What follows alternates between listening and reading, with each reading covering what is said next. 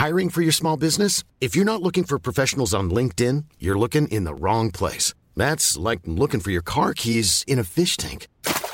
LinkedIn helps you hire professionals you can't find anywhere else, even those who aren't actively searching for a new job but might be open to the perfect role. In a given month, over 70% of LinkedIn users don't even visit other leading job sites. So start looking in the right place. With LinkedIn, you can hire professionals like a professional. Post your free job on linkedin.com/people today.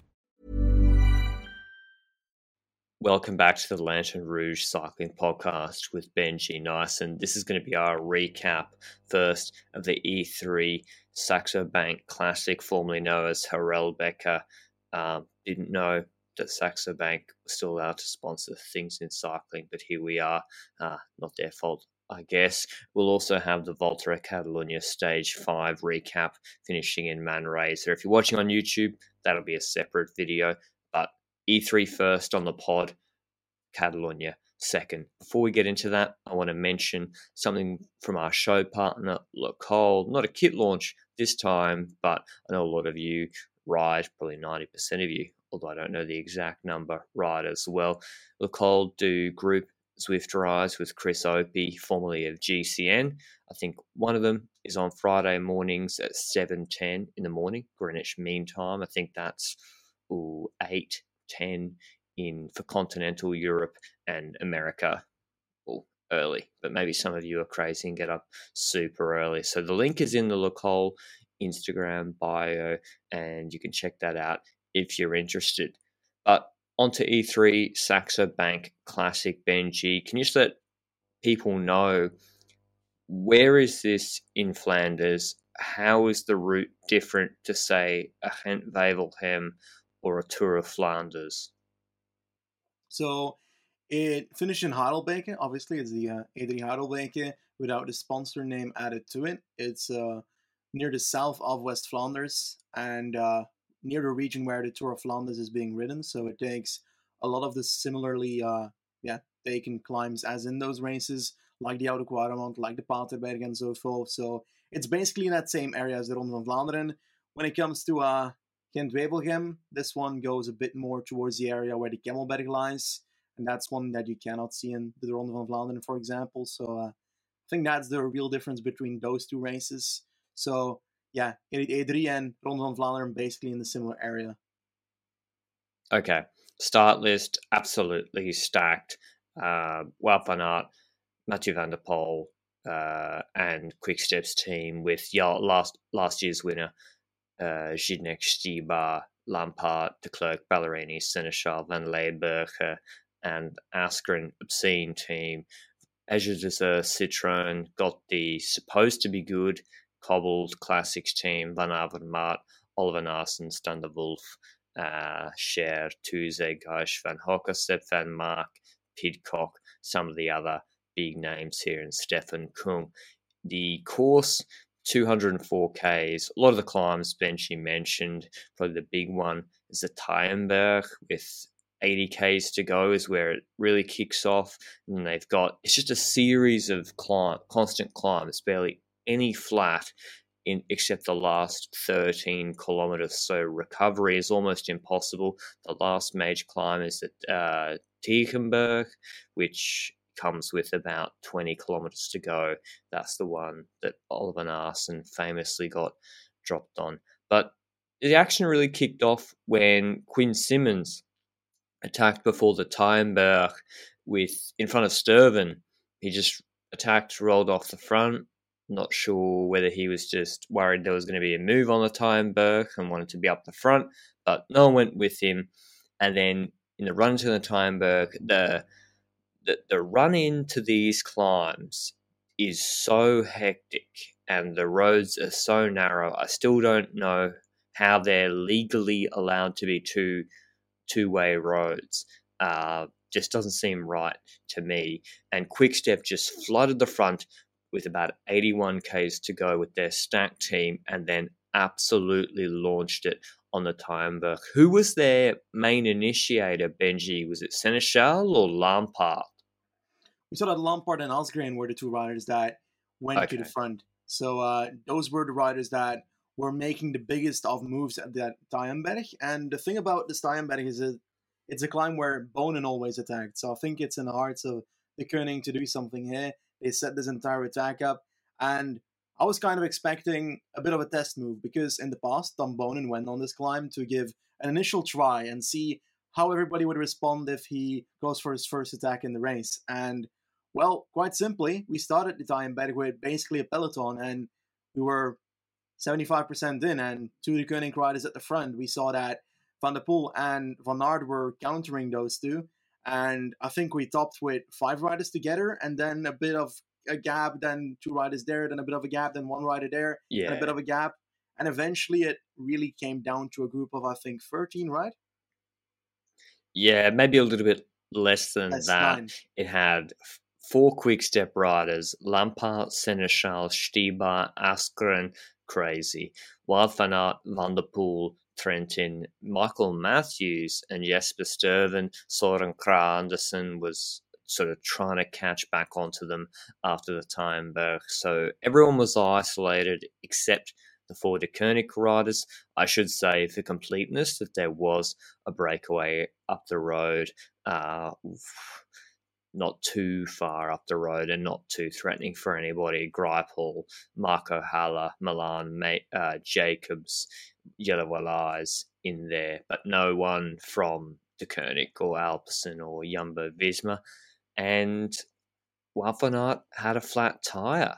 And now you said, Benji, on Twitter, disc brakes were an issue. I didn't actually catch the repair or what was going on with the mechanical. Was there a slow changeover? Did they change bikes? Did they change the wheel? It was a Shimano, the Shimano dudes that came well and helped him, and eventually ended up in the second group. So I was making a bit of a disc brake joke, as always, when this happens to a rider with disc brakes on, because on many occasions when it's a back wheel and so forth, it's basically, if you're a rider with a back wheel issue and you've got disc brakes on, then you're gonna have trouble replacing either the wheel or figuring out how to fix that. So that's gonna take longer than if it's a front wheel. I think it's easier to do so, but I could be wrong there. But it still is significantly longer than with different brakes, with rim brakes. So I think that, I don't know if it impacted here, but it sure as hell had him drop to the second group, and eventually that led towards Jumbo taking over in the second group, and it kind of changed the scales, tipped the scales of the race a bit, because we thought that the second group was potentially already gone, because, well, if all the important people are in the front group, then it could just as easily be that group going to the finish line, but it was still like 75, 80 kilometers to go, so a long way from the finish line, and that Wout van Aert puncture tipped the scales. Yeah, definitely. I think that Wout van Aert puncture at that moment, because you've got to remember, it's pretty much an elite break group. Wout van Aert dropping meant that they, Jumbo-Visma, burnt all their riders, bringing Wout van Aert back, and took a few Ks to do so. With 67 Ks to go, they were 20 seconds behind that Van der Poel group. 66 Ks to go, they got on the Bornenberg, Askren attacked, and this is what Quickstep do. They don't get multiple riders, well, except for Omloop 2015, but if they get multiple riders in a group early with 60 Ks to go, it's not just to pace everybody to the last 5 kilometers, it's to attack. So Askren, big engine, attacked with 66 to go. Wout van Aert, we knew though, with Askren attacking, and with although the other riders not having teammates, De Koning starting to block in that group of favourites, we knew Wout van Aert was coming back. So that was fine for him, but it just changed whether that group was... I thought it was going to work better. He gets back, Van der Poel attacks immediately. Maybe he could have attacked a bit earlier. I'm not sure if the unwritten rules apply in classics. And... You want to see the world burn, mate? Yeah, I know. Maybe there's beef between Van der Poel and Wout van Aert, but he didn't get too much of a gap. Who was bringing him back, Benji? Oh, good question. I don't actually remember who took back Van der Poel. I think Van Aert was one of the first riders to get back to Van der Poel's wheel. And we saw that the people behind there were struggling. That was the likes of De Koning at the front of that group trying to close down Van Aert. And that seemed to be working because, well, De Koning had one very, very powerful Stibar today. Like, oh yeah, I was super surprised. It's been since 2019 E3, like you mentioned earlier, that he showed that he was one of the stronger cobble riders. Didn't have a good season last year, and today he came back, and holy crap, he was good today because he just went to Wout van Aert's wheel. Wout van Aert closed that down to Van der Poel, and it kind of stopped a tiny bit, but the tempo still kept on. I'd say that the tempo still worked for a tiny bit, but eventually that group came back together, and there were continuous attacks in that group, and then a bit of a second group formed behind Asgreen because of the continuous attacks with the likes of a Uno X rider. Shout out to those guys! Like, generally one of the teams that totally deserve the wild cards they get. Every single time they're in a race, we see them basically the entire race today again with Hulgaard in the group with Oliver Naassen, Turgi, and a few others. And that was a group that was chasing Asgreen at that moment. And, well, I think that... Was there one De Koning rider in there as well? I think I remember one. Yes, there was a De Koning rider in pretty much every group. It might have been Stibar or Seneschal. So basically what Benji said, for the next hour, we have Kasper Asgreen just floating off the front, riding his pace, and everyone getting it to within 20 seconds. There was a Naassen, Stefan Kung group. They'd attacked out of the Wout van Aert, Mathieu van der Poel group, and were lingering off the front. And this is all playing into Quick-Step's hands because instead of the large 25, 20 rider group working together seamlessly, it was basically the second or third tier favourites like the Azure Desert and Kung group working without too much help.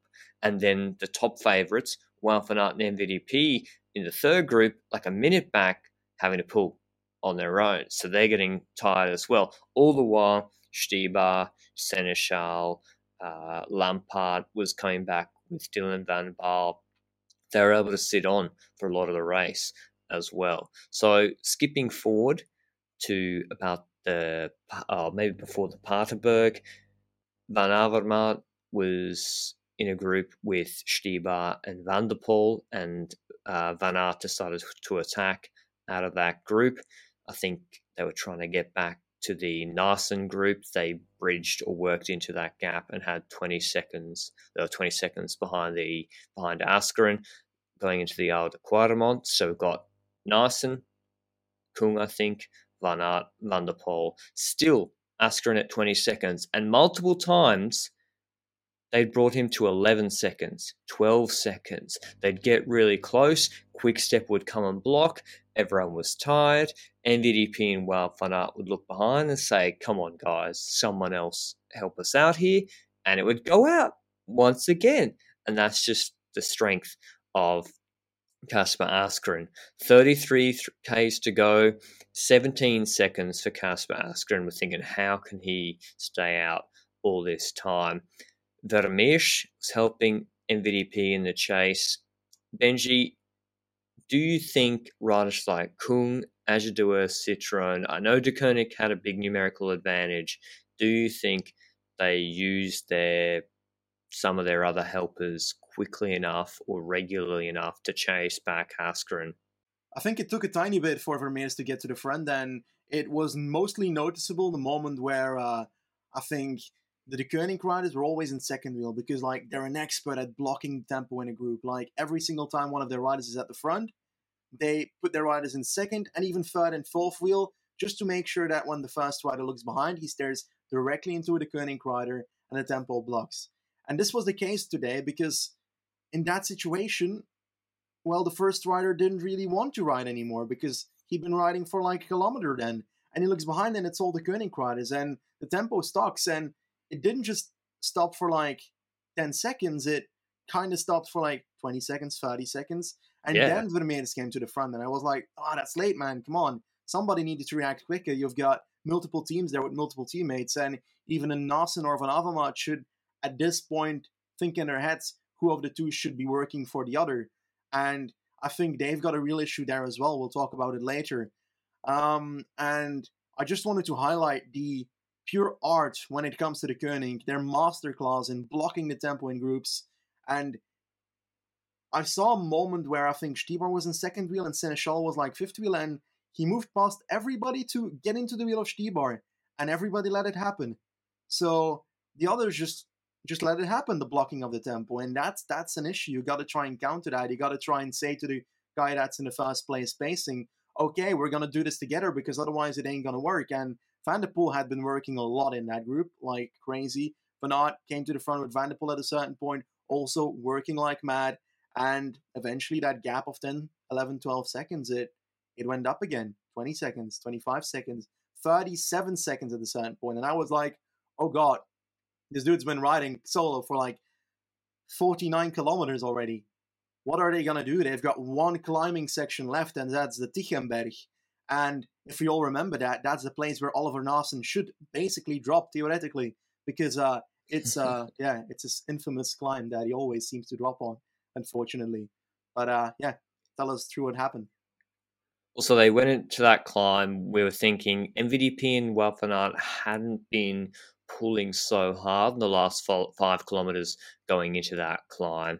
Gap was 30 thanks to quick step blocking. Wout van Aert attacked early on that climb, big attack, but then Mathieu van der Poel basically got a lead out from him on the climb, counted over the top of him with 20 Ks to go, and formed a group 2, 12 seconds behind Askren with 2 Desert Citroën riders, Van Avermaet, Naassen, but unfortunately brought with him Seneschal and Stibar, 2 quick-step riders with Askren still up the road. Naassen and Van Avermaet started to cooperate with Van der Poel. They had to, because the quick-step guys were obviously going to block in that group. Van Avermaet was basically pulling in this third group. I think it had Marco Haller still in there from the break. It wasn't a particularly strong group. A lot of riders were sitting on. I think Vermeersch was there and not pulling because Van der Poel was up the road. And it became very clear that they were going to close down Askren. 3 riders working against him. He'd been up the road for 50 plus Ks at this point. He got closed down with 12 Ks to go. There's no climbs left at this point in the race, but a lot of road furniture. They go into Harelbeke, twists and turns and corners. Quick-step riders can lose the wheel through corners. 8.5 Ks to go. There's 20 seconds to the Wout van Aert group, and people are messaging me saying, why haven't the De Koenig riders attacked yet? They got 3 riders. They got Askren, Seneschal, and Stibar in this group. Well, firstly, Seneschal and Stibar are quick, probably quick, so you want to work over basically MVDP. I don't think they were too concerned about Naassen or Van Avermaet at all, really. Big concern was MVDP. He was working with them. So we've got Wout van Aert distanced. Why don't we get it to 5 Ks, 4 Ks, and then start to work over MVDP, not too early. That also allowed Askren to sit on. He got caught with 12 Ks to go. You can't then attack at 9 Ks to go. He was able to sit on for 6, 7 Ks, not pulling at all, and then attacked with 5 kilometers to go. He immediately got a gap of about 5 seconds. MVDP was on the front. He didn't like attack across that gap. He just accelerated in the saddle a little bit. As it is Citroën, Benji, what were they doing at that point? Neither of them just started to pull. It was attack, stop with Naassen and Van Avermaet. Yeah, exactly. And if we give context to the situation, it's basically that in these last 5 kilometers before the Asgreen attack, the Koenig had been helping out the pace with the 2 riders they had next to Asgreen, which means that they're slowly but surely thinking away or making sure the others don't think about Asgreen still hanging at the back of the group. And that is also, I think, what helped Asgreen to get that initial lead, because he chose to attack just before a traffic island in the middle with one of those yellow huge signaling things that they have in these the races. The Luca Paolini special. Yeah, and he decided to attack around that, making sure that the others couldn't directly see it on the other side of the road, and they're like, oh, he's attacking. But in that situation, if you have two riders Argeser in that group, one of the two needs to react. If nobody reacts, Van der Poel isn't going to do it alone. The man is riding alone. He's got no teammates. The Koenig isn't going to close it down. So it all comes down to, well, not Van Baarle either, because he doesn't have a teammate. So it all comes down to Argeser. And they've got two riders there. We've got Van Avermaet sitting in the wheel of, was it in the wheel of Van der Poel or No. 2 wheels behind? No, I think Oliver that's the Naasten was at the problem. back. Yep. It's what you mentioned before, Benji. You've got Van der Poel in the front, Seneschal and Stibar on his wheel. We've got 3Ks to go. The gap's out to 10 seconds plus. Van der Poel's doing his best to pull, but he's going to flick the elbow at some point. Yeah. He can't close it on his own. I mean, Askren, crazy strong, even to be able to attack at that point. And it's only when he flicks the elbow, he's got two grinning Cheshire Cats, the navy blue De Koenig guys, who'll look at him and say, nah. And then Van Avermaet and Naasten are like, oh, yeah, we should probably move up and try and help. It's like, it's too late. You've just given away 3 seconds again when that happens. And it's like you have to choose to sacrifice one at one point if you want to get a good result from the race. And they didn't. And both of them were in the lead group at the end. Neither of them got on the podium. And I think maybe they didn't have the legs to win anyway, whatever. But you got to sacrifice one, I think. Yep. And we mentioned it in the Citroën preview podcast. This happened with Greg Van Avermaet with Trenton at CCC last year in stage 19 of the tour and stage 14.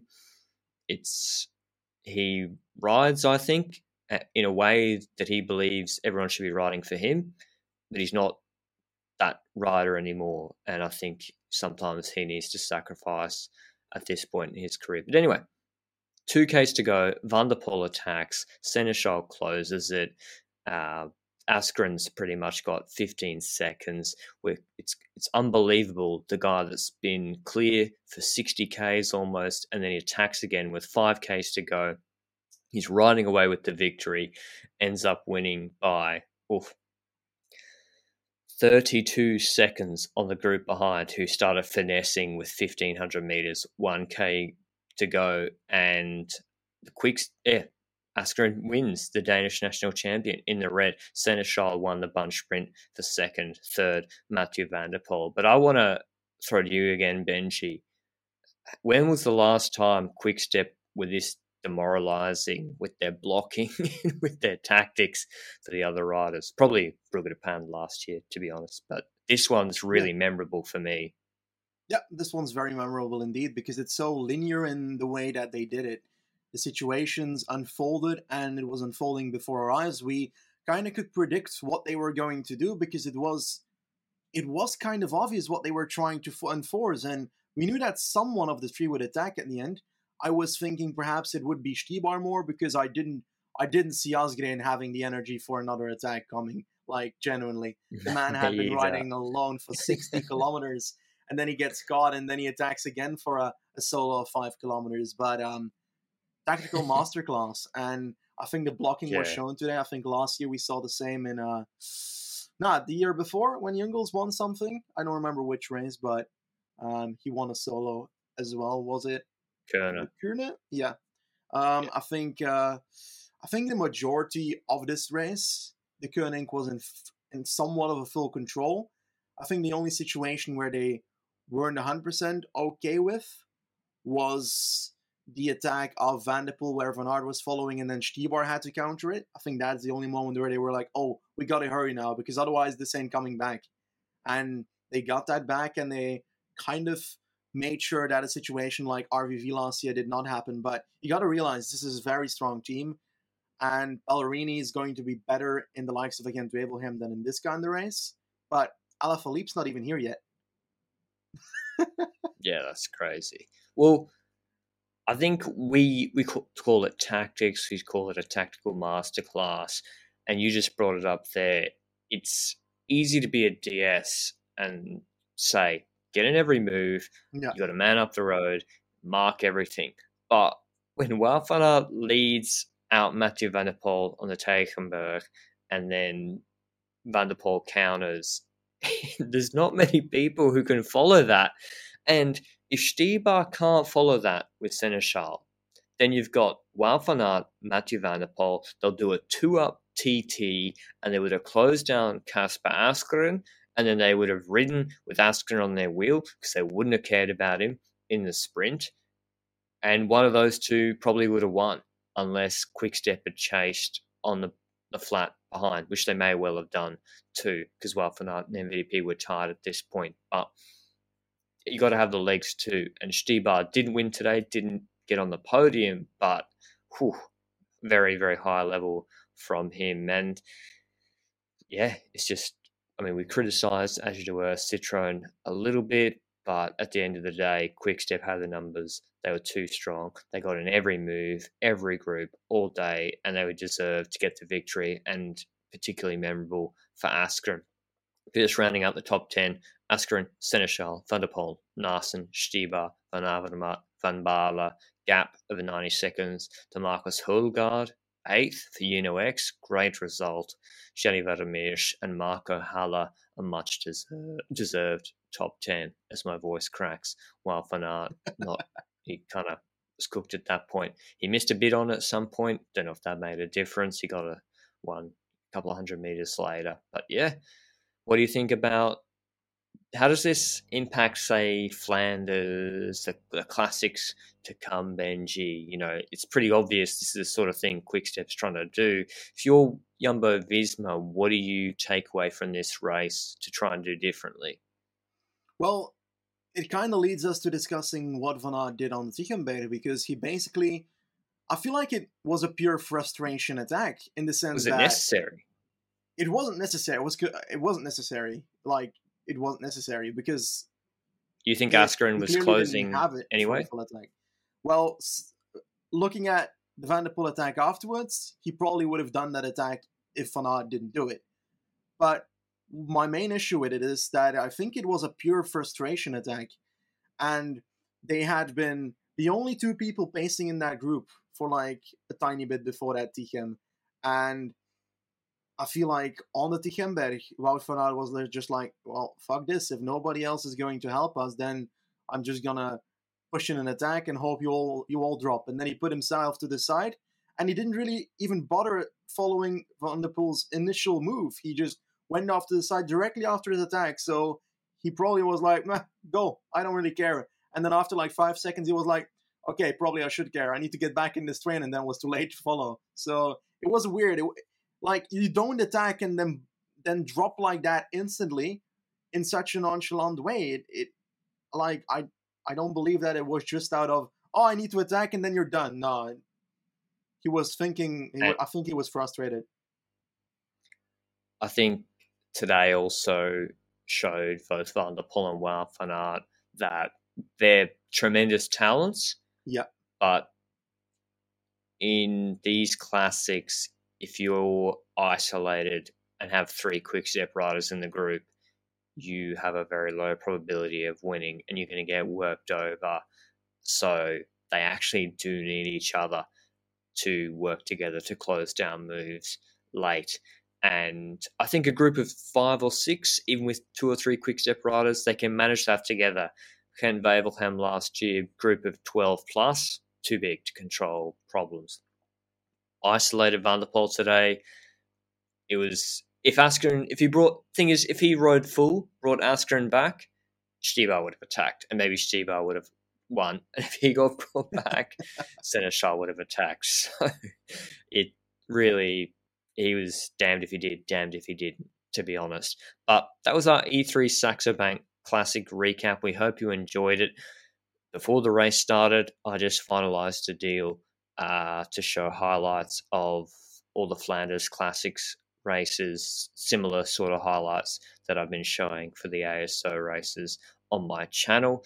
It doesn't include Tour of Flanders. There's some EBU stuff with that this year, but I'll have Gen Wevelgem this weekend, men and women's, Brabantse Pijl, Shell de Preich, Dwars door of Vlaanderen, where I think Van der Poel and Alaphilippe are racing, as well as Amstel Gold Race, if I haven't missed anything. So that's really exciting. So I won't just have stage races, and have some of those Flanders Classics races as well. So that's pretty good news, and that's mainly thanks to all your support on my main channel, etc. But the podcast helps too, because the race organizers look at the podcast and they're like, holy, like the previews, the support, the engagement is crazy. People really love it. And they probably just like it for Benji, to be honest. I'm a bit too I too completely grumpy. understand how they would come to such a great opinion. Yeah. All right. That was the E3 recap. On to the Volta Ciclista Catalunya stage 5. It was a 200k stage from La Pobla de Segur to Manresa. It's just a real, if you were a rider or a DS on Ineos, you'd be like, oh, 200, those climbs, 2,500 meters climbing, 2 main climbs of the day. First early for break formation, the Col de Comiols, not too threatening though, like 6Ks, 5%, 7Ks, 5%. Then with about 25Ks to go, the last climb and crested the Port de Montserrat, 7Ks at about 6.5%. So that's a little bit harder than a sort of ridge undulations, then a long up and down descent to the finish in Manresa, northwest of Barcelona in the Catalan region. This blew up Benji. Before live coverage, me and Benji were following via the tweets. We're like, what the fuck is going on? Was there any moment, Benji, where you thought Adam Yates is actually not going to win this Catalunya? Actually, no. I think that the initial news there was that a breakaway of 12 was gone, which was not really troublesome. But Ineos started pulling that back because they probably thought to themselves, well, this 12-man group is too much. We want like 4 riders to get away, because then we can control everything beautifully, and then we don't need to care all day, and then they can just go on their jolly way and take the stage. But well, they pulled that back, and for a second it looked like we had a 2-man breakaway after that, with on the top of the first climb we had a Cavagna Mohoric attack, and those 2 riders were getting a bit of a gap, but the descent afterwards just exploded the entire peloton, because I don't know how it happened. We don't know how it happened, but suddenly the ticker was showing that we had a breakaway of those 2 riders, but then a group of 44 riders in total that were chasing back these 2 riders. And not a single Ineos rider was in this group, but the advantage for Ineos here was that while their initial plan of not having a large breakaway was failing completely, so they had to chase all day from that point, they didn't have anyone GC treacherous in that group. I think Biscara was the first one in that group on 4 minutes and 7 seconds. So it's not super close. It's also not super far. So they will still need to work all day. And I think their plan of having a smaller breakaway by bridging up the 12-man breakaway kind of backfired. But I think that's in hindsight. We can't say anything. Well, no, Benji. The breakaway that was now 3:35 ahead of them and having a pace full had the same riders that were in it. They paced back anyway, and I don't know why they were too fussed about them.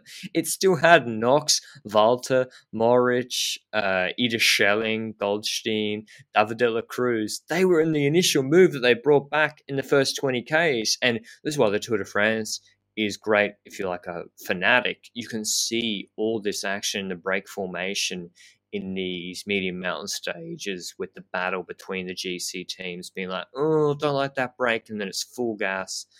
They get brought back.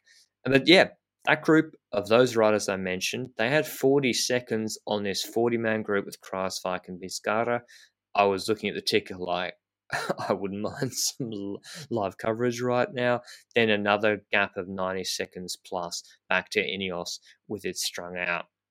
Average speed like 47 Ks an hour for 3 hours. Crazy. And so, yeah, Ineos, which is pacing. Movistar, I think, Benji? Had they? No, they had Soler. They had Soler up front in the Arensman Schelling group. And then counterattacks started to happen. Remy Cavagna attacked on like a rolling climb with 53.5 Ks to go. Everyone looked at each other and was like, don't feel like chasing back Remy Cavagna. There weren't many teams in that group. The 40 plus man group wasn't working too well together. Ineos were pacing. They were 4:47 behind Cavagna with 30 Ks to go. So he was pretty much just riding solo. But he lost so much time on that last climb, Benji. He had the Climby boys chasing him, Reichenbach, Kreuzweig, Biscara, Kemner, Verona for Movistar. And yeah, I think they caught him over the crest. And then what happened then? It exploded again with that break. Yes, it exploded again, but it were like these attacks left and right from that point, because they went into this descent that leads towards, well, the finish line, obviously. And on the top there, you notice that the three riders that were initially catching Cavagna were the Kreisweg, Verona, and another rider. I And said it's Harper. was it Harper? I think it might have been Harper. Oh. Okay, Vingegaard, I think, but in the end, Sorry, I think that sorry, Chris. I think that I eventually wasn't memeing. Verona. I was actually a mistake. Okay, I think that Verona was the next rider to go on a solo ride, and that Yes. solo ride didn't take too long, and it really came down to him getting caught and a bit of the chaos that ensues when somebody gets caught. Who's going to take over? Who's going to do something that allowed another rider to give an opportunity to go on the attack, and that was going into the final 10 kilometers already. And then at Kemna took the left side of the road, passed everybody in the descent, and the first rider in the group, which was Verona, who just got caught, did not react directly. And the rest of the group didn't go past Verona. So he gets this initial gap of like 100 meters, 200 meters, and that easily becomes a good 10 seconds, 15 seconds if nobody in the group behind directly goes for the counterattack. I think the first one to do so was Elijah Bear, but that was already at a moment where I was like, Kemna's gone. The man's super tucking against the 1st of April ban that is coming up. And he was like, oh yeah, I'm going to take this one home. And I completely believe from that point onwards that there was nothing except for like bad luck that could pull him out of this position. Yeah, it was a group that didn't have any teams with multiple teammates except for Uran and Ruben Guerrero and Education First Nippo behind him. And you could just see we weren't getting time gaps on this descent. We had the time gap to Ineos, which was they were just pacing with Castroviejo and Dennis, and then Carapaz actually on this last climb on a day they would like to forget. 2 days in a row, Ineos have had to work way harder than they would have hoped to because of breakaways. Today it was maybe their fault, but yeah, that group of Biscara, Kreuzweig, Knox, Stora, Dion Smith, Reichenbach, maybe Benji. Reichenbach got on the front before one of the corners in the descent and let a 15-second gap go. He's not the man you want chasing on a descent. Ask Tom Dumoulin from the Giro 2018. So Leonard Kemner, I counted it when he went under the Flamme Rouge. He had a 30-second gap. He's a quick descender. We saw on yesterday's stage in his early move, he barely lost any time to Ineos on the descent towards the last climb of Portenay. And today, God, he was quick on that descent, super tucking, Froome super tucking, pedaling whilst in that position to UCI. I mean, Benji, there's going to be so many comments on my highlight video being like, why wasn't he sent to UCI prison to the God in Lausanne? But yeah, great to see Kemner after missing out on stage one, maybe GC not going the way he wanted, Sagan not looking great for Bora Hansgrohe, Kelderman's actually looked good, actually, for a guy that was so seriously injured. But Bora not getting something with Schelling from the break, winning today's stage with Leonard Kemner, massive result for them. Ahead of, I think it was Ruben Guerrero, Benji, and then Biscara, a deserved third, 39 and 42 seconds back. Then a group of Smith, Dan Martin, Moritz, Knox, Volta, Uran, and Kreuzweig. GC, No real changes. I think Kamna must have lost. He must have got properly dropped yesterday when he got caught by Dennis Benji. I didn't realise that. So Kamna, that was maybe why he appeared in that breakaway so easily today. But big win for him. A question, Benji. Is Kamna Rafael Micah and should embrace that and try and rack up those Grand Tour stage wins, or should he focus on GC and, the Mollema thing? I've got my view on it, but I want to see what you think. I think the problem that he clearly has right now is that he's a combination of both and doesn't know what to choose. And it's hard for us to make the decision for that, but I believe that he can win multiple stage wins in a Grand Tour if he goes for that. But he needs to make the decision in Detour, for example. But he needs to make the decision of doing that for himself. Does he want to pull this forward and become a rider that can land in the back of the top 10, 8th, 9th, 10th in a Grand Tour somewhere? Or does he want to extend this and go for stage win? It's the same thing we saw with Gaudu at the Volta last year. Kamna could do the exact same thing, winning 2 stages. But he could also do what Gaudu can probably do, which is getting 8th, 9th, or 10th in a Grand Tour somewhere. Yeah, I think for Bora, I know this is just one stage race, but Kelderman's TT is pretty money, you got to say. Like, first TT on new equipment after he broke his fucking back or something. Like, I thought he pretty badly hurt himself in that crash not that long ago, and he was really good in that TT. We got 55 Ks of TT in the Tour. I think, Kelderman's consistent. I've been critical of him before, but you got to say, a guy coming back that quickly from injury, performing that well, coming top 10, top 6 here, it's pretty solid. And I think he should be their top 10 GC guy Tour. And I think if you want the headlines and to get Germany hyped, I think Kamna going for big mountain stage wins is the play at the moment. But listen, we've seen with the salaries, if you want to earn the big money, top 10 Tour de France results on GC seems to be what gets people paid a lot of money. Like, a lot of people look at, some riders that have got top 10, top 5 GC results and like, wow, you get paid a lot for someone who doesn't win that often compared to someone like De Hent or someone. But what do you think he should do, Benji? If you were Bora, do you think that I'm drawing too much from this race? Or, what would you do if you were Bora?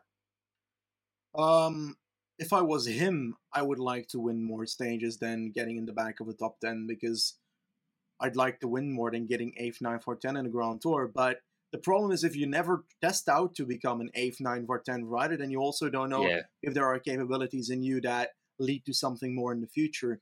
So I don't know what Bora needs to decide. I think that when it comes to the Tour de France, it's difficult because there's actually not too much like heavy-duty, huge mountain stages. But if he loses 2 to 4 minutes on two mountain stages, then it's an issue.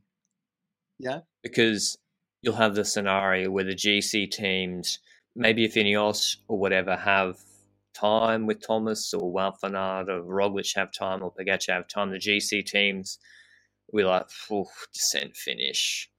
Not much to gain on GC here. On the Ventoux stage, for example, maybe they're like, descent finish, how much time on GC can you gain?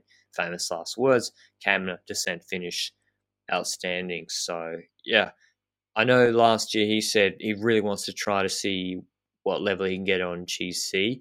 I think I agree he should definitely try that. The TT, maybe he cost himself with the stage 1 move. I think this year, if I was him, I'd go stage hunting in the Tour, build your name, and then really focus on Vuelta GC. He can get a top 10 in the Vuelta, I think. So I know it's different sort of climbs, but He's a really good climber. And yes, Pogacar and Roglic will probably be there, but the field is not as deep. The teams are not as stacked. The trains are not as strong as the Tour de France. But yeah, Catalunya, stage 6 tomorrow is from Tarragona to Mataro. Another up and down, over 2,000 meters elevation gain, 203 kilometer stage. Just a nasty one. This is a hard 1 week race at Catalunya. Only 2 categorized climbs, neither of which particularly scary. 10.5 Ks, 3%, 3 Ks at 3%, cresting about 15 Ks from the finish. In my preview, I was like, Remy Cavagna, all day, every day breakaway, because that last climb absolutely destroyed him. Whereas these climbs aren't as threatening. Surely it's a breakaway tomorrow. Benji and Ineos won't care about this stage. Well, it depends how many people are in the breakaway. If it's 50 people, then they have to care at some point. 80 riders. Yeah. The benefit for the breakaway is that it's got a climbing section at the start of the stage, which means that there's a possibility for a lot of riders to get away, 12 to 14 riders perhaps. But if it's 12 riders, then it looks like Ineos decides to counter that. So, yeah, I'm curious. It's going to be a tougher day than people might think, because despite it not having huge climbs, it does look like it goes up and down straight from the start to the finish line. And yeah, I think that you might be very much right when it comes to the outcome being a breakaway. I see that Movistar needs to try something. Like, they haven't gotten anything out of this Catalunya. They need to try something. Soler's not looking too bright. Verona's looking better than Soler, which means a lot. And I don't know who else can try and win this one. I'd love to name like a rider that I could say, this man could take Mohoric. Perhaps. I'm going to go ahead and I'm going to say, that's a very good question. I don't have a clue, so I'm going to Alex straight Camp. up shout Clément Champoussin. Okay. You want to be like that? All right. Yeah, I want to be like that. They're my picks. I hope Israel let Impey in the break. He hasn't looked too crash hot, but yeah, Mohoric, I feel a bit stronger about. Dion Smith as well.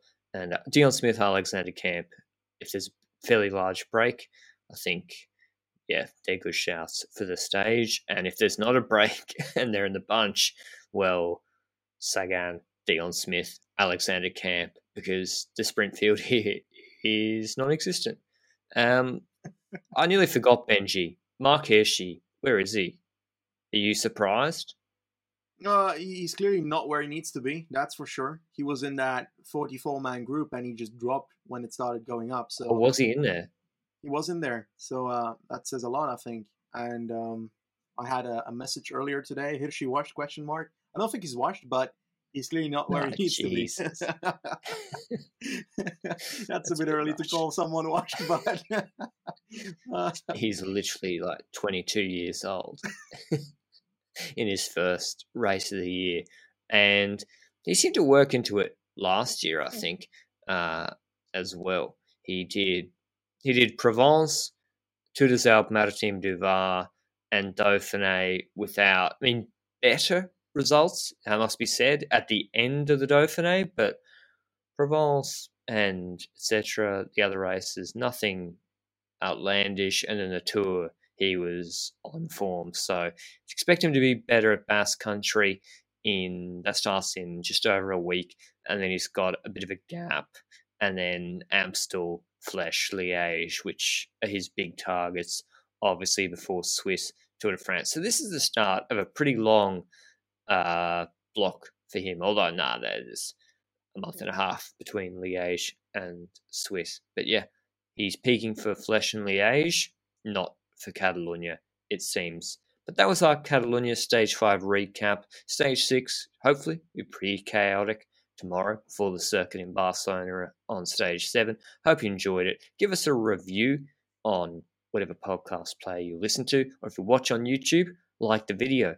You never like the videos because it's a podcast, but y'all need to like the videos. Support us with the algorithm. Come on. Mr. Complaining is back. Ciao. Planning for your next trip? Elevate your travel style with Quince. Quince has all the jet-setting essentials you'll want for your next getaway, like European linen, premium luggage options, buttery soft Italian leather bags, and so much more. And it's all priced at 50 to 80% less than similar brands. Plus, Quince only works with factories that use safe and ethical manufacturing practices. Pack your bags with high-quality essentials you'll be wearing for vacations to come with Quince. Go to quince.com/trip for free shipping and 365-day returns.